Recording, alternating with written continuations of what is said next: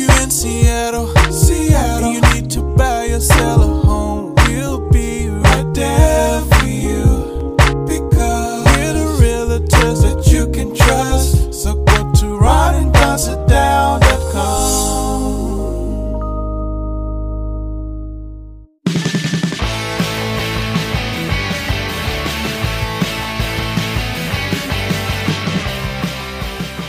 Don't go anywhere unless you want to. It's the Ron and Don Show, starring Ron and Don, and sometimes me at ronanddon.com. Hey, you guys, what's going on? Welcome to episode 564 now of the Ron and Don Show. And yeah, we are live on the Ron and Don Radio Network. And of course, we are in the Les Schwab studio. What is up, Ron and Don Nation? Hey, coming up on the Ron and Don Show, how come everyone's dying on Mount Everest this year? And is it just turned into a dump? Also, we got to talk about stealth wealth. Yeah, stuff you're supposed to ditch if you're really rich. This story is so dumb. I can't wait to talk about it. Before we get to that, though, let's get to this. Evidently, there's some new rules when it comes to tipping. This is kind of an update because Ron and I have been talking about tipping, and it seems like everywhere you go, people are asking to be tipped. And it seems like sometimes I feel like I've already tipped, and then I'm supposed to re-tip. So this happened to me the other day. Ordered some food from through Uber Eats, and the food didn't show up. And so I ended up calling Jack's Roadhouse, where the food was from, and they said, hey, it's not our responsibility because the Uber guy came and picked it up. And I said, well, when is it your responsibility? He said, well, it's no longer our responsibility when it leaves the store. I said, well, what if I call the store direct? And he said, well, if you call the store direct, it's still not our responsibility because we don't have a delivery service and you have to come pick it up. I said, that's interesting. I said, where does my tip go, though? He goes, my tip went to the store. I said, but I thought my tip went to the driver. He goes, no, you have to tip your driver separately. So I said, well, who am I tipping at the store? He said, well, you're tipping the people that prepared your food. I said, but aren't you supposed to be preparing my food? Isn't that why you're at the store? And is there anything other than maybe you threw a napkin and threw it in a bag or something? Because we're not waiting tables, you're not refilling water, you're not doing all that. And I said, I gave you a pretty significant tip, like a $13 tip. I said, could you maybe take the $13 tip and tip the kitchen and tip the driver? He's like, no, that's not how it works. We don't do that. So at the end of the day, this food order was like $113, table for two, G-Force O'Neill and his dad. And I have to say, the food was good, but it wasn't that good. And it was kind of unsatisfying when the food didn't make its way here to have to call them. They're like, we had nothing to do with that. And you just paid $113. And guess what they did do is they delivered it to a wrong door in my neighborhood where it looked like a pack of coyotes got after it. So whatever was left for us, we were very appreciative, but it looked like there was about $8.13 left of Jack's Barbecue. This new article came out. Actually, helped me to do this just yesterday. In fact. Oh, it did? Okay. So they're saying basically the thrust of the article is to push back against all the tipping and to not be shamed into over tipping or tipping things that you don't feel deserve a tip. And so the article's sort of trying to empower the consumer again to use a little common sense. The example for me was I got my car detailed and I bought I saw a Groupon thing for this car detail up on Aurora. So when I got there was some upselling that went on. They're like, oh, well, that doesn't include X, Y, and Z. And we'll, for an additional $150, we'll do this and this. You want this to be Simonized, Mr. Upshaw? Right. And then they upsold me again because I had the mother of all bird poops on my fender and I got a little too aggressive trying to scrape it off and I put some little micro scratches on it. So that was my fault. That's you. So I paid the $50 extra. Owner operator error. That was me being aggressive for, I don't know. I don't understand what buffing and cutting means, but they had to buff and cut. So fine. Okay. The $50 is my fault. But so I've already paid the Groupon, which they get. Your car, by the way, when you pulled up, it looks sharp, right? And then it rains immediately the next day. The car looks amazing today. Then I do the upgrade fee. Then I did the buff and cut fee. Oh, wow. And so now I get They saw there you coming. to pay, and the preloaded tip amounts were 18%, 20%, 22%, or custom amount. That's amazing. And I was like, "You've upsold me twice." Yeah. And I'm fine with that. But I hit custom amount and I backed it down to 10%. I was like, you've already sold me. Like, you already got the money. I'm assuming that the guy doing the detail, you're charging me the money so that he can do the detail. You know what I mean? There's not an additional, like, what am I tipping? Like, there's not like, if, in other words, he didn't go above and beyond. So what did the tip end up being? The tip ended up being, At I 10%. think, like $20 or something like that. So do you tip on the amount that it should have been without the Groupon, or do you tip on the I amount just that did it's the the $10 group? on whatever I was charged right there. Because again, this is a detail service. If he had done something extra, then I feel like I should give extra. They did exactly what I ordered and not a thing more. I'm surprised you gave 10%. That seems like What a do lot. you think I should have given? A lot for you. You think I should have given less? What would you have given? So you're saying it was $200? It was all in. It was closer to $300. Close to $300. And it was the shampoo and the interior, exterior, the grape Well, you're in the lying. wheels. I caught you in a lie. Why? Because you told me you tip, if it's $300 and you tip I tipped 10%, on the thing that was charged there. I didn't tip on the Groupon. You said you gave 20 when it sounds like you should have given 30. That's the run-up show I know. Good. I'm glad then. Give yourself permission to back it down.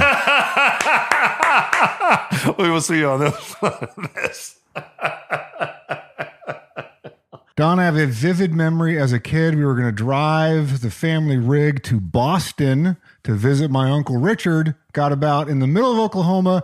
Car broke down. We were stranded. We did not get a pre-trip safety check. New glasses?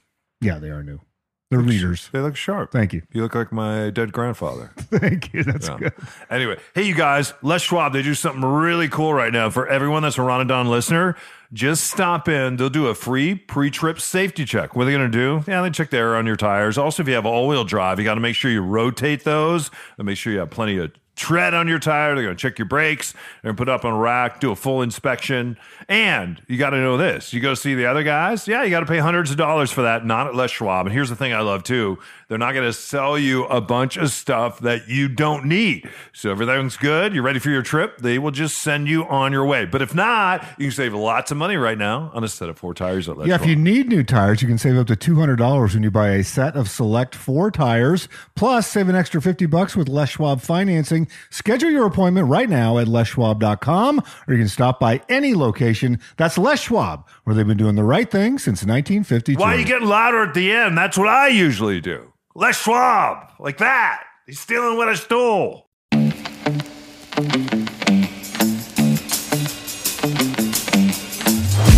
Hey, you guys, listen up. Everybody knows we do something called a Ron and Don sit down. Maybe you don't know. In fact, my friend Ed just reached out to me today and said, hey, I need a real estate agent. That was this week. Last week, it was Michelle. I said, Michelle, what do you want? She's like, I need to do a sit down. I need to sell my house in West Seattle. I said, when do we need to sell it? She's like, next week. I said, next week when I'm talking to Ed? She's like, yeah. I said, you know what? We can do it. In fact, we listed a house as quick as boom, 6 days. So that's what we did with Michelle. That's what we're doing with Ed. We do something called a Ron and Don sit down. You go to ronanddonsitdown.com right now to get signed up. And the really cool thing about the sit down, you get to know us, we get to know you. A lot of you we already know, but Ron, the sit down is really about developing a strategy for those that need to sell in kind of a crazy market right now. Every real estate deal is a little bit different, needs a little bit of a special touch. That's what we're going to do in this free 30 to 45 minute Zoom call. So email me directly, ron@ronanddon.com, or sign up digitally at ronanddonsitdown.com. All right, you guys, welcome back to the Ron and Don Show. Already, Mount Everest, 12 people have died this year trying to climb Mount Everest. And there are some very famous climbers that, in fact, Jim Whittaker was the first American climber to climb Mount Everest. And since that time, there's been lots of American climbers that have gone. And we even in this area, we have some guiding services that will take people up on Everest. They say one of the problems that they face on Everest right now is global, if you want to call it global warming or climate change. My son tells me it's climate change, Daddy. It's not global warming. So I say, okay, climate change. Global warming is a part of climate change, he will say. So he seems to be smarter about these things. He's actually in a science class, so I'm just gonna go with G-Force O'Neill on that one.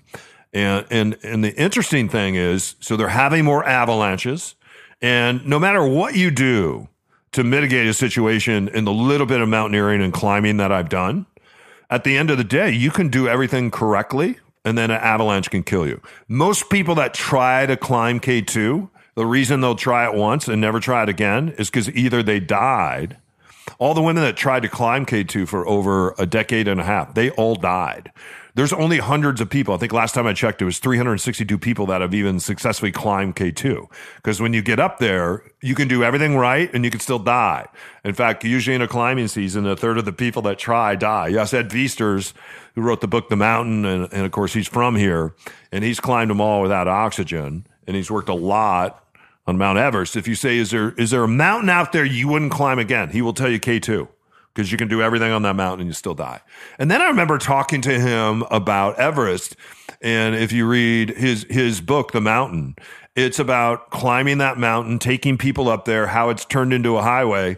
And he gives a description. And he's one of the kindest, nicest men that I know. But just think about what would it be like? You're up there, you're climbing, there's an accident, which there was when he was up there. People have died, but you're up there with others. You're still heading toward the summit. And then there's a guy who's hanging upside down on a ladder, dead and frozen. Do you pull him off the ladder and throw him to the side? Do you let some Sherpa come get him, or do you step over him? I'll let you read the book, but there's a lot more of that going on up in Mount Everest right now because of the fact that you have millionaires and billionaires that have a lot of money. They haven't hauled that gear themselves. When you don't haul that gear yourselves and somebody else has set up the ladders and all the guide ropes and they've done it for you, you end up with people on the mountain that haven't paid the price to be on that mountain, right? A lot of people that think they're going to go do Everest, they will come here to the Pacific Northwest and they'll climb in the Cascades.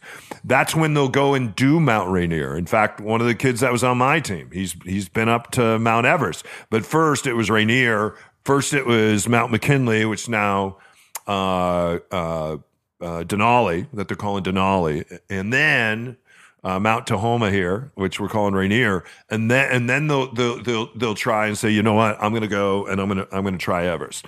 But when you get up there, it's just all the books that I've read, all the dead bodies, all the garbage that has been left behind. This past week, I don't know if you saw the story of the Sherpa that went up there and basically grabbed a climber, physically tied him to his back. This guy was dying. He wrapped him in sleeping bags and he walked his down the mountain. This isn't the first time that he's done this and saved a life. It's the 21st time that he's done this and saved a life. A lot of those Sherpas depend upon there being lots of climbers up there that they can charge lots of money to. And some people are saying, well, hey, in the Himalaya mountains, they should stop giving out so many climbing passes because this has gotten damn ridiculous and it's a dump zone. Now, for many people, they have to go up there. You're supposed to carry your own garbage down. But when you can't carry yourself down, sometimes you end up not bringing that garbage down. Ron, what say you? Because even though we've never climbed Everest, we have a love for mountaineers. We always loved having Ed Viesturs on the show, reading his books, talking about things that are happening in the climbing community, especially with Mount Tahoma right here in our own backyard. What say you about what we've been seeing on Everest? Well, when you look at the photographs, it's appalling. It used to be one of the most picturesque places on the planet to see Mount Rainier or to see Mount Everest. I mean, and now it literally is a garbage dump.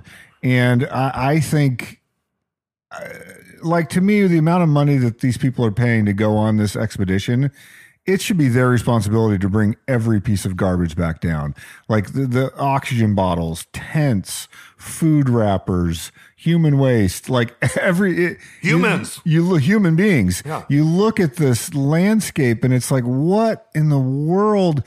Like I get it that there's an economy there, like you said, of some very poor people that live around these villages that need that tourist money, and it's turned into this big machine to get people up to the top. And you have a lot of climbers coming from Asia as well. That this is a lot of Chinese businessmen and Indian businessmen, and these expeditions sort of compete for their time on the ropes.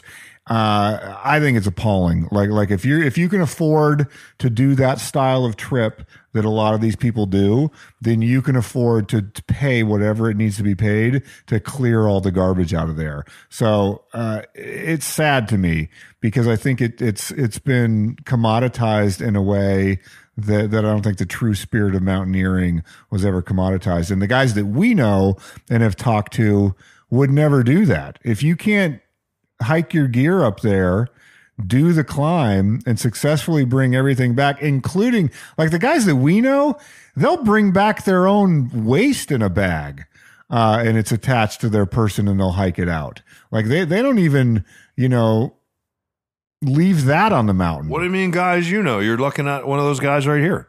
That's what I'm saying. It's guys I carry know. my shit around. Yeah. I carry my shit. Yeah. Yeah. So it's like that's what I think of the standard should be for mountaineering. You just got to be careful when it's lunchtime. You reach in there and you go, "That's not pudding.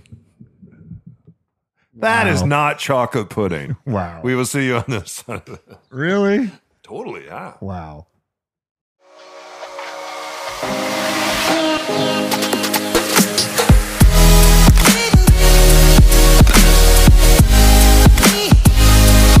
Hey, it's Ron here with Mitch Weeks from Mitch.Loans. Mitch, it's interesting, as the interest rates have risen, many people thought, there'll be a bunch of inventory that comes on right at the first part of 2023 and then things will level out. That didn't happen. Inventory remains tight. Interest rates remain high. Why would that still be a good time to buy? Well, now's a great time to buy, and that's because rates are going to drop and we're going to see a feeding frenzy. Right now, there's a huge stagnant hole in the market, and that's that $700K to $1.2-ish million home. And all the people living in those homes right now either refied or bought in a 2.5% to 3.5% rate, and they're terrified to move. They know if they sell their home, they're going to have to jump into a 6.5% rate, and it just won't look as attractive. So what's going to happen is rates are going to drop, and all those people who wanted to move, wanted to upsize, wanted to move for whatever reason, people just like to move in life, but they don't move if there's this blocker. And we're going to see that blocker come off, we're going to see the cap come off, and we're going to see a bit of a frenzy here. All right, so this would be the time to buy and then replace the rate once it drops with your new program. Yeah, we've got the rate and replace program. You can buy now, and you can refi free of charge, free of the lender fees, and we'll take care of those for you. So great deal. All right, check him out online at Mitch.Loans. It's not a .com, it's Mitch.Loans. All right, you guys, before we get out of here, real quick, I have to say there's a couple words, and I don't know why I'm uncomfortable with them. I'm uncomfortable with the word rich. I'm uncomfortable with the word wealth sometimes, and I'm uncomfortable with the word poor. And I see a lot of TikTok videos that are flying around right now, and it's a lot. One of the guys I follow, and it's absolutely fascinating. It's a young man that studies quote unquote rich people, whatever they are, and then he goes up to them with a stealth microphone, and I think he has to get permission first, and he just asks the question, "Hey, how did you get rich?" or "What makes you wealthy?" And then they'll share their secret, and the secret is there is no secret. The secret is if they're self-made and they didn't receive that money or that wealth from someone else, they got up every damn day for a very, very, very long time and made a commitment to something. So there's no one that he's talked to that said, "Yeah, you know what? I bought a couple lottery tickets and now I'm a billionaire and I'm so happy." Because we also know people that are given money that didn't earn that money. A lot of times it wrecks their life. There's a great book about lottery winners out there and about how it can destroy families. What makes it when those families aren't used to that wealth. So my question is this, because there's this new movement about stealth wealth and how we're supposed to let other people know that we're wealthy without letting them know that we're wealthy. And one of those is to take your iPhone case off your camera and walk around with an iPhone that doesn't have a case on it. if I did that to show my stealth wealth, even if I am wealthy, I have to say, I think Apple must have planted this story because I would be either getting my phone fixed, it would be dropped, cracked, and broken every other day. And then I don't know if it's stealth wealth to have like broken cameras or pieces of furnace tape on it where you smacked it up against the wall. Mine usually, for some reason, when I open the car door, it does a cartwheel thing where it goes kind of end to end. I do a lot of cartwheeling of the phone.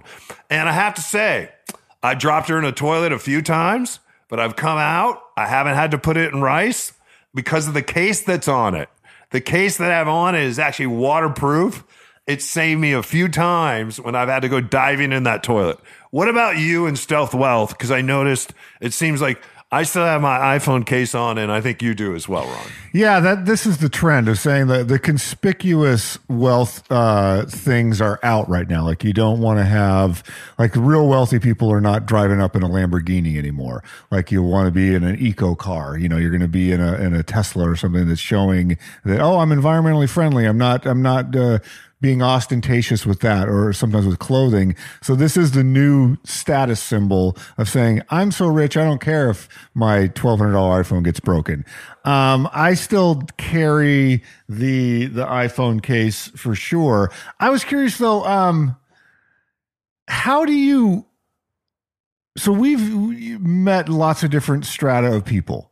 And so in your mind, is wealth a number in the bank account? Is wealth a number in the bank account plus a lifestyle? Is it a number in the bank account, your health score, and opportunity? Like how, I think about wealth very differently now than I did, growing up kind of a middle-class kid in New Mexico. Wealth to me then was like, if I could never have to worry about filling up my gas tank, if I could get, basically buy anything that I wanted to buy at the record store. Being able to actually fill up a gas tank would be very... That to me was wealthy. Not putting $1 in change in your right. Ford with 3 on the tree. Yeah, that would be amazing. So like if I could go to the mall and buy the thing that I wanted to buy and not have to check my bank account. What was the thing? Commit to it. It could have been like a new pair of Vans. It could have been a pair of Levi's that was at the department store instead of the discount store. So like those are sort of things where What about a black light poster? I wasn't into the black light posters. Okay. But like to me, that was wealth. Or that was, that's what I thought wealthy was when I was growing up. So what do you think now? And so what I think now... Because you asked a bunch of questions and you acted like you wanted me to answer, and then you acted like you were going to be interested in my answers, and then you've decided to answer your question. So I'm going to go ahead. You? No.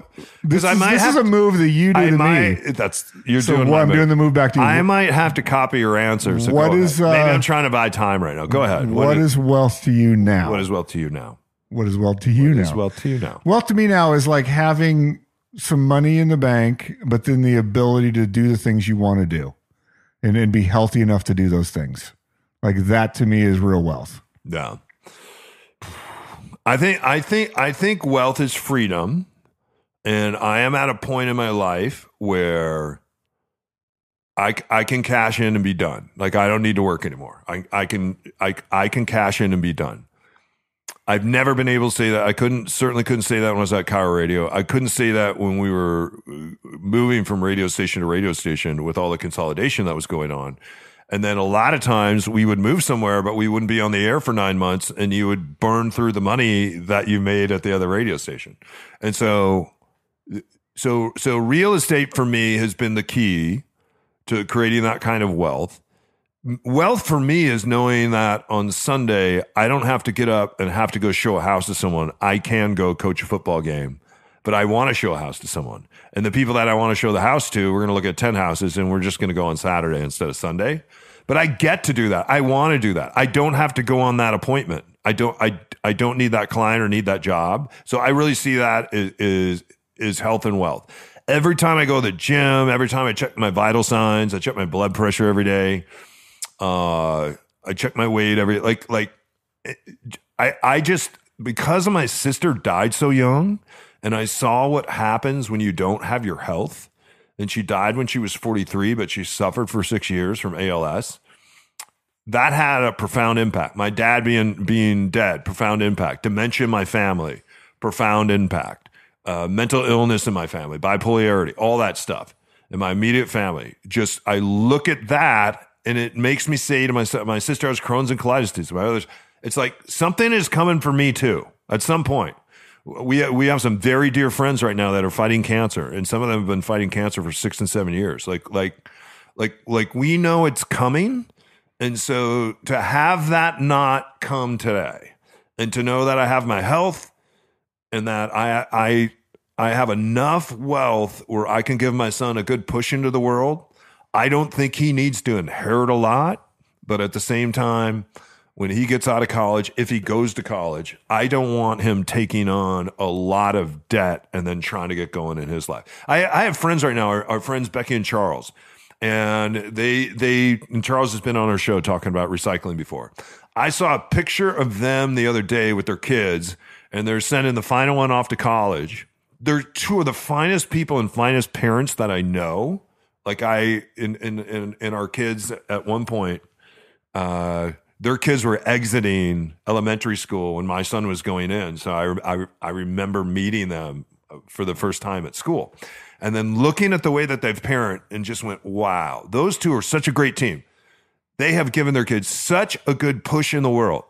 If I could just get there where they are giving their kids a good push in the world, because you know who their kids are, you know who they're going to be, like, and they are phenomenal humans. I just want to get there. And if I can get there with my son, and if I happen to live some more time after that, I would be very ecstatic. But that to me is health and wealth. I have friends, man, that have more money than they know what to do with. But what they know to do is how to create more wealth, and it's fun for them. And they show other people how to do it because they see that it can be life-changing. And at the same time, they wear old shoes, they drive old cars sometimes. And I like to be around those kind of wealthy people that have built it themselves. And then the silliness of having an iPhone case or an iPhone case on or off to show your wealth. Those are people that aren't wealthy. Those are people that are idiots and they're stupid. We will see you on the other side of this. That's a wrap. That's a wrap, everybody. Let's go get a wrap. I'm hungry. Hey, you guys, thanks for listening to this episode of the Ron and Don Show. If you need us, just reach out. How they do? Yeah, Ron at ronanddon.com. If you're like, hey, I want to know how to build wealth, we will do a sit down with you and see if what the best strategy is for you. So contact me directly, Ron at ronanddon.com, or go to the website, ronanddonsitdown.com. Let's get you on that journey and on that path. And that makes me really excited when people do that. Also, you guys, don't forget, if you need a loan, Mitch.loans, he can help you right now. And there is something we're doing right now with a client called a point what? You can do a buy down on your loan, an interest rate buy down, where you prepay some of that interest. It saves you a lot of money over the life of the loan. Mitch also has a program right now. If you buy today and interest rates do drop in the next year, you can refinance, capture that new interest rate, and not pay any of the fees to Mitch. Yeah. Sellers, you got to do all the work, but if you spend $1, get $2 back. So don't be pushed around by realtors that are making you do too much work, because you won't get all that money back. But your listing now to get max dollars has to be very pristine. And you can do that because, as we shared in our last 4 listings, 3 of those we've gone over, and significantly over, some of those by hundreds of thousands of dollars. If you need us, just reach out. It all starts with a sit down. RonAndDonSitDown.com. Get signed up for the newsletter today. And don't forget, tomorrow, a real estate only show. Only on the Ron and Don Radio Network. Now keep your head up and your shoulders back and keep blowing that trumpet, and we'll see you next time. Only on the Ron and Don Radio Network.